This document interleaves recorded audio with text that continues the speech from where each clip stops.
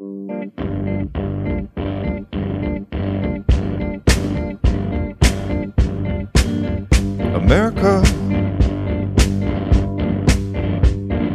America, you are so grand and golden. Oh, I wish I was deep in America tonight. Hello, America. Katie Wilson here, and today we are excited to bring you a special, candid interview with one of the leading voices of the environmental movement. Back in 1989, at age 27, Bill McKibben wrote the first ever book on climate change called The End of Nature. And he's written prolifically ever since, producing another dozen or so works on the topic. In fact, his latest book, Falter, was released just this year, and we highly recommend it for anyone interested in a planet Earth worth inhabiting. And good news, it's not all bad news. So Bill supported me early on in my campaign for Congress, and honestly, I'm forever grateful and humbled by his support and insight. I'd also say that McKibben is one of the most important thinkers and writers alive today. He spent most of his life translating what, physics states so clearly into something humans can digest and ultimately turn into action. So we sure hope you enjoy this one-on-one interview with writer, author, educator, and outspoken advocate for planet Earth, the one and only Bill McKibben. I actually, since I've been around from the beginning I wrote the first book about climate change, I can sort of watch how it changed. At the beginning, there was nobody who said, no, this isn't real, because why would you? Scientists had explained what was happening, explained the mechanism that the molecular structure of CO2 traps heat, that we were obviously producing lots of CO2. The Republican president, George H.W. Bush, said, we're going to fight the greenhouse effect with the White House effect. So it was a straightforward beginning in the late 1980s until very early on, and we now know this from lots of good investigative reporting, the fossil fuel industry decided that they were going to make it an issue, that the threat to their business model was such that they were going to have to come up with some way to keep change from happening. And the way they hit on was to try and get people to doubt the reality of climate change. And the people who they hired to do this work were the people who'd done literally the same thing with tobacco and cigarettes in the decade before. Just made stuff up, Propaganda. Yeah, I mean, and the fossil fuel industry was the richest industry on Earth, so it had unlimited amount of money to spend on propaganda. And what you see now is the result of that. I mean, there's not a climate scientist on Earth who thinks we're just having a natural, normal climate shift. Every one of them understands that when you dramatically raise the amount of CO2 in the atmosphere, there's no possibility except that it'll get hotter, because that's how physics works. But there's plenty of people who believe that because they've been told it by a endless series of institutions and politicians propped up by the fossil fuel industry. So this is interesting because although this is, in my opinion, certainly the most important scientifically based conversation we're having in this country right now, maybe in the world, there's still doubters, and perhaps it's not about reaching them. Perhaps the question is really, how do you get through to those in power? And is that possible? Like, what does this fight look like? So the first thing to be said is there aren't that many doubters. I mean, the polling by this point indicates that something like 70% of Americans are pretty clear what's going on, which, for Americans about any topic's not bad, really. And not everyone may understand the urgency of it, but people have the broad outline, and that number continues to grow, and it becomes a more and more salient issue all the time. I mean, at this point, it's the most important issue for Democratic voters heading into the primaries. You can't, in my experience, there's very little way to persuade the remaining 30%. It's not like you're going to hand them another study and their scales will fall from their eyes. Right. Data just doesn't work here. It's an ideological sense of things, not a one based or grounded in reason. Sometimes there are institutions that people care about that can help persuade them. So for people, I've over the years discovered that for people who hold the military in high esteem, the fact that the Pentagon takes this seriously sometimes is enough to get people to reconsider their opinions. For people who take their faith life seriously, a diminishing number, sometimes the same thing happens. The fact that the Pope has been more outspoken on this than any other issue probably has persuaded some percentage of Catholic America to take it seriously.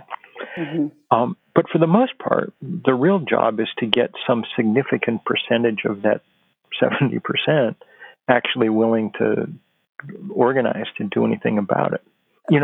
We've come to think there's been a lot of literature in the last few years, and I write about and teach about this some.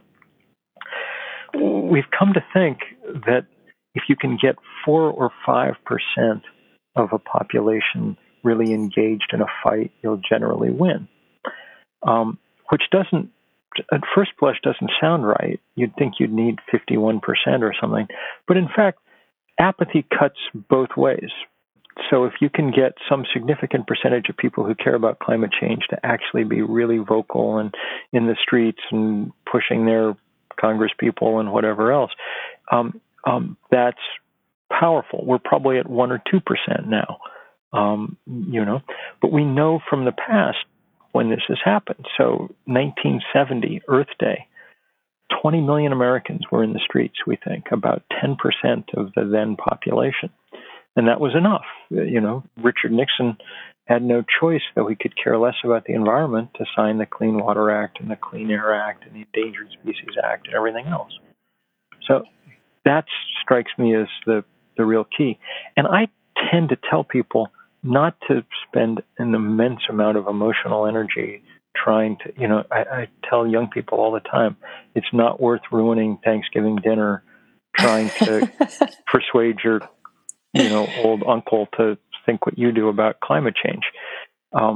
If you can't hold back, just say, you may not believe in global warming, but global warming believes in you, and leave it at that. Okay, so that's very interesting, because I do have one question though, that I feel like when this comes up, or at least in my mind, it makes sense that if I am going there with somebody, and on the campaign, I did go the military route. That seemed to be really effective in a conservative area like this. And I believe it was to a certain extent.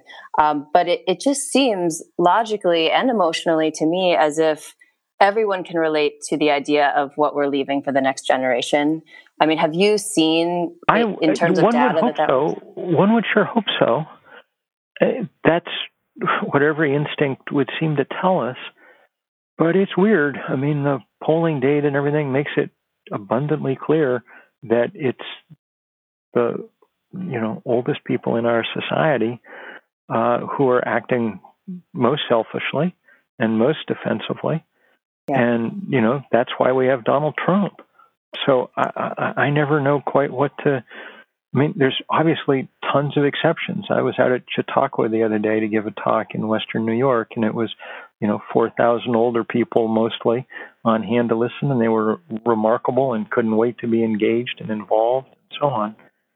But taken as a whole, people, I worry that professed love for one's children and grandchildren, whatever, is somewhat more rhetorical than real. Well, there's that very kind of stubborn thing that many people fall back on, which is in my experience, what I know to be true is that this isn't a problem, which I think is how a lot of people from an older generation who aren't kind of getting behind the momentum here feel. They're like, well, I just don't see it. And we've been doing things this way and it's been fine. It worked for me. How do you, like, taking that into consideration, how do you speak about, like, what is the future of air travel? What do you say, like, what do our skies look like over the next 30 years? Are we telling people that you're just not going to be able to get on a plane, or is there I don't know. like a more... we definitely should be doing it a lot less, and not for frivolous reasons. Because it's a big plug of carbon that it sticks in the atmosphere. But to me, the real, we can't balance the carbon books at this point, one person at a time. If it happens, that's not how it's going to happen. What we need are people engaged in the political fights to change the basic ground rules. And, if we can do that, then other change will follow fairly easily. So is that the call to action? Is it to engage politically? Be less of an individual, join together with others in movements large enough to make a difference. Because, and here's the irony, of course, 30 years ago, we could have made a number of very modest changes that would have had big effect. A modest price on carbon 30 years ago would have been a really good idea. It would have, begun to steer the ocean liner that is our economy 3 or 4 degrees to port, and 30 years later we'd be in a whole different ocean, Yeah. But instead, thanks to the Exxons of the world, we didn't just go full steam ahead, we accelerated. And so now, just because of the way that physics and math work, we're at a point where the changes we make have to be quite large. They're going to have to come faster than is comfortable for our economy, our society, us as individuals, so on and so forth. And so now the job is to make those changes. Yeah, and yet, yes. But how do we communicate around that with, like, say, Republicans? I've interviewed and spoken to some really incredibly smart and reasonable Republicans who look at the Green New Deal and they're just like, this is ridiculous. Like, what do you... I think one of the first things you need to say, just to be honest, is to say, the reason why it's harder than you want it to be is because you kept us from doing anything when we could have. And so don't be surprised. It's like saying to your, oncologist, well, the surgery for lung cancer seems really extreme. And the oncologist, probably oncologists have been trained not to say, well, I did tell you, stop smoking cigarettes 40 years ago, but you didn't pay any attention. Right, because that shuts down the conversation and someone gets defensive and then there's kind of like... Sure.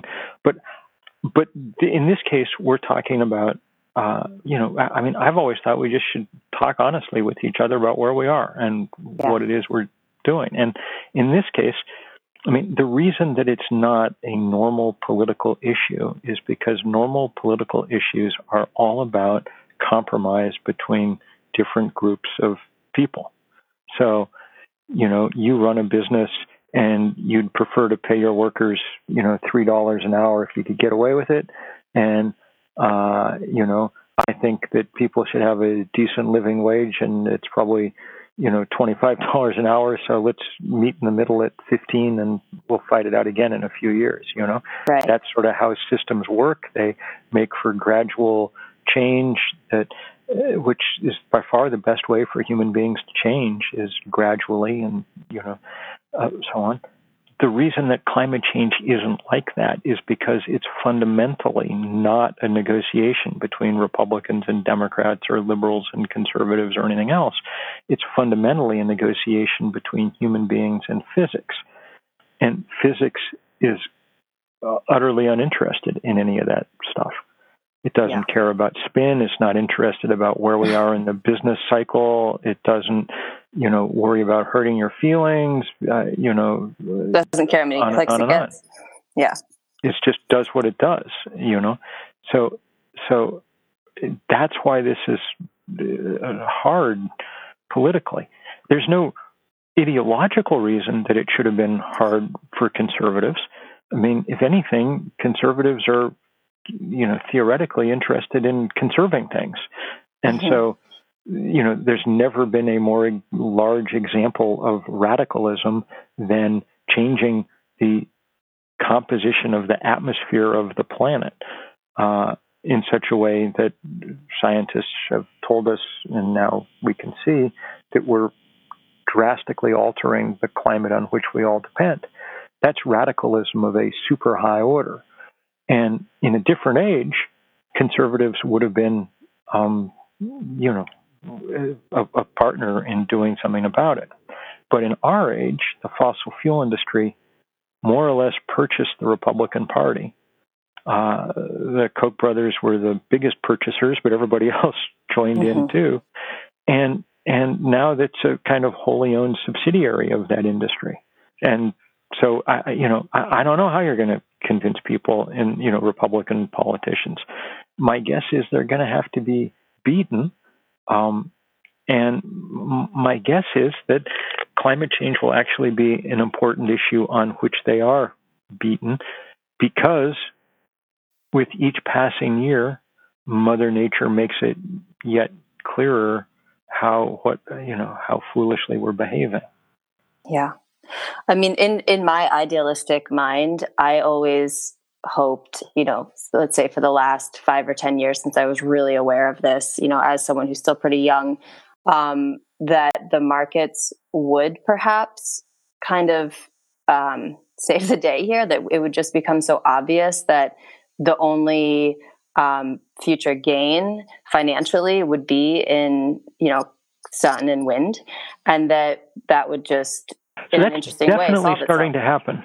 Yeah, is it going to happen fast enough? That's happening. I wrote a long piece for the New York Review of Books earlier this year on this topic, and I'm hard at work on a thing at the moment for the New Yorker on sort of the same grounds. It won't happen fast enough on sheer economic logic. Like, it's abundantly true at this point that sun and wind are the cheapest way to generate power around the planet.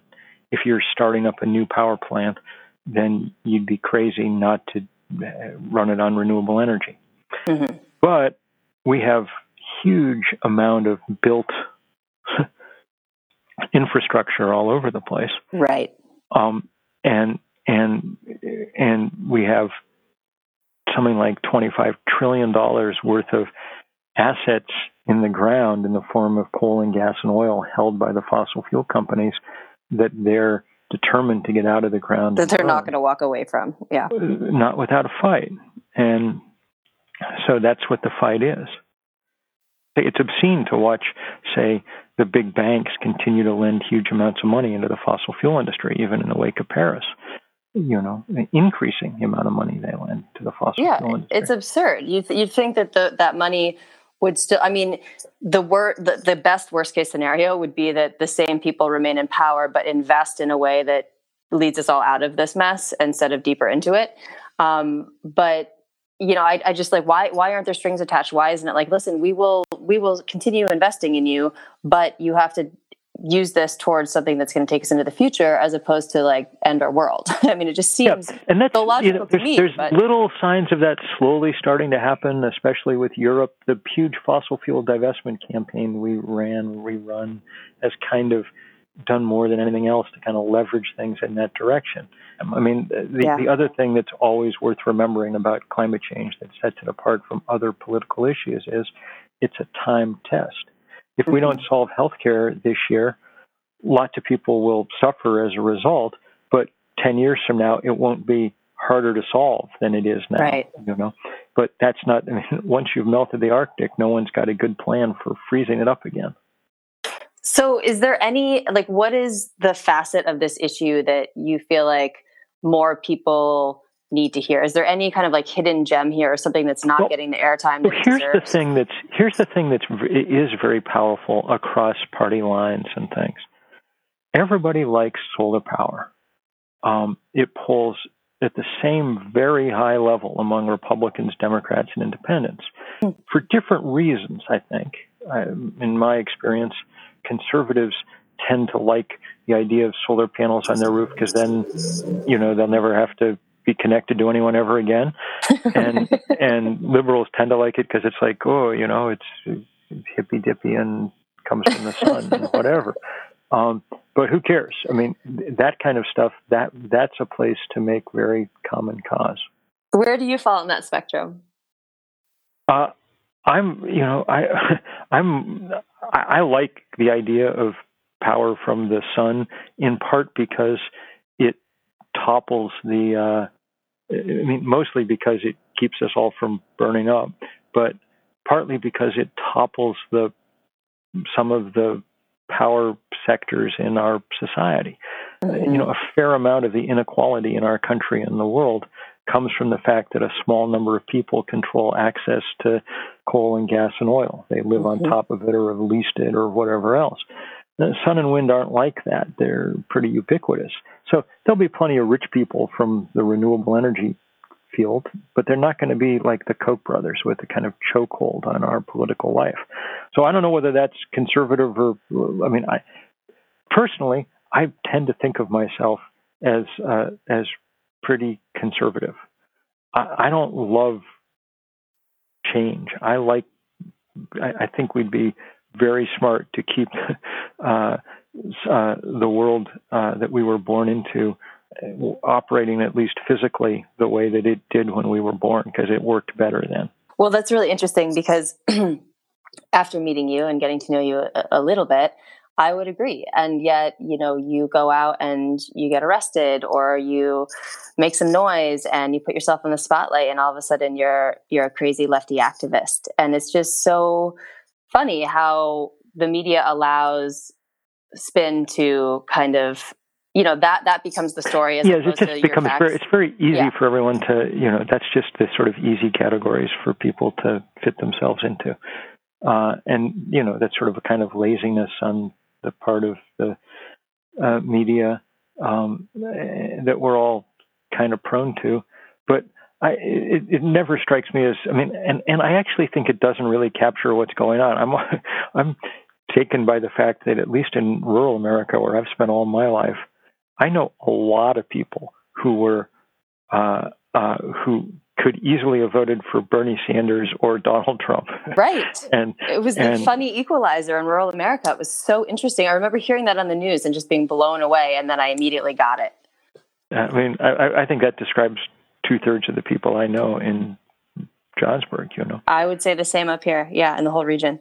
Really interesting. I don't know what that what that means. But, yeah, what's really useful in thinking about climate change is just reminding oneself in the end that your opinion is actually of so little interest to physics and chemistry that you're just not that important. I have to remind myself all the time, like, this is, in the end, this is a question around, how molecules interact with the sun's radiation. That's what's happening, and so that's what we got to get right. Okay, so even though some people just don't care to hear that or believe that it's true or happening, for the rest of us, what is the advice? And I'm sure that this may be a really boring question, but is it to reduce your carbon footprint, or is it to get involved in politics? Well, you should definitely reduce your carbon footprint for all kinds of reasons, including that it will help, but don't do it expecting that that's how we're going to solve this. We don't have the time left to do that that way by itself. So, my house is covered with solar panels. I'm proud of that, but I don't try to fool myself that that's the most useful contribution I can make. Mm-hmm. The key is to become politically engaged in movements like 350.org, or if you're a student, Fridays for the Future, or, anybody who's really taking on this issue at the core, trying to make those changes in the basic ground rules that give us a chance.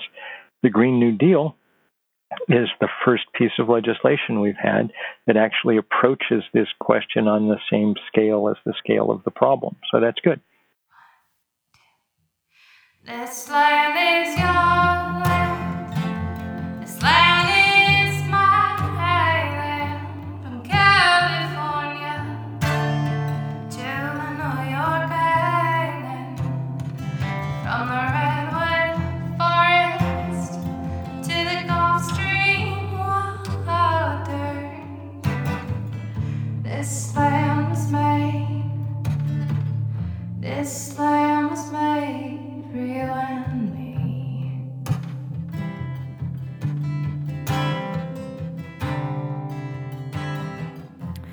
This special interview edition of The Multiverse was produced by Katie Wilson, with editing and sound design by Ian Carlson and mix master by Chris Burns. Theme music is America by artist Bill Callahan, with This Land Is Your Land rendition by yours truly. More information about this podcast, including additional episodes, can be found at www.the-multiverse.com. And as always, thanks for listening.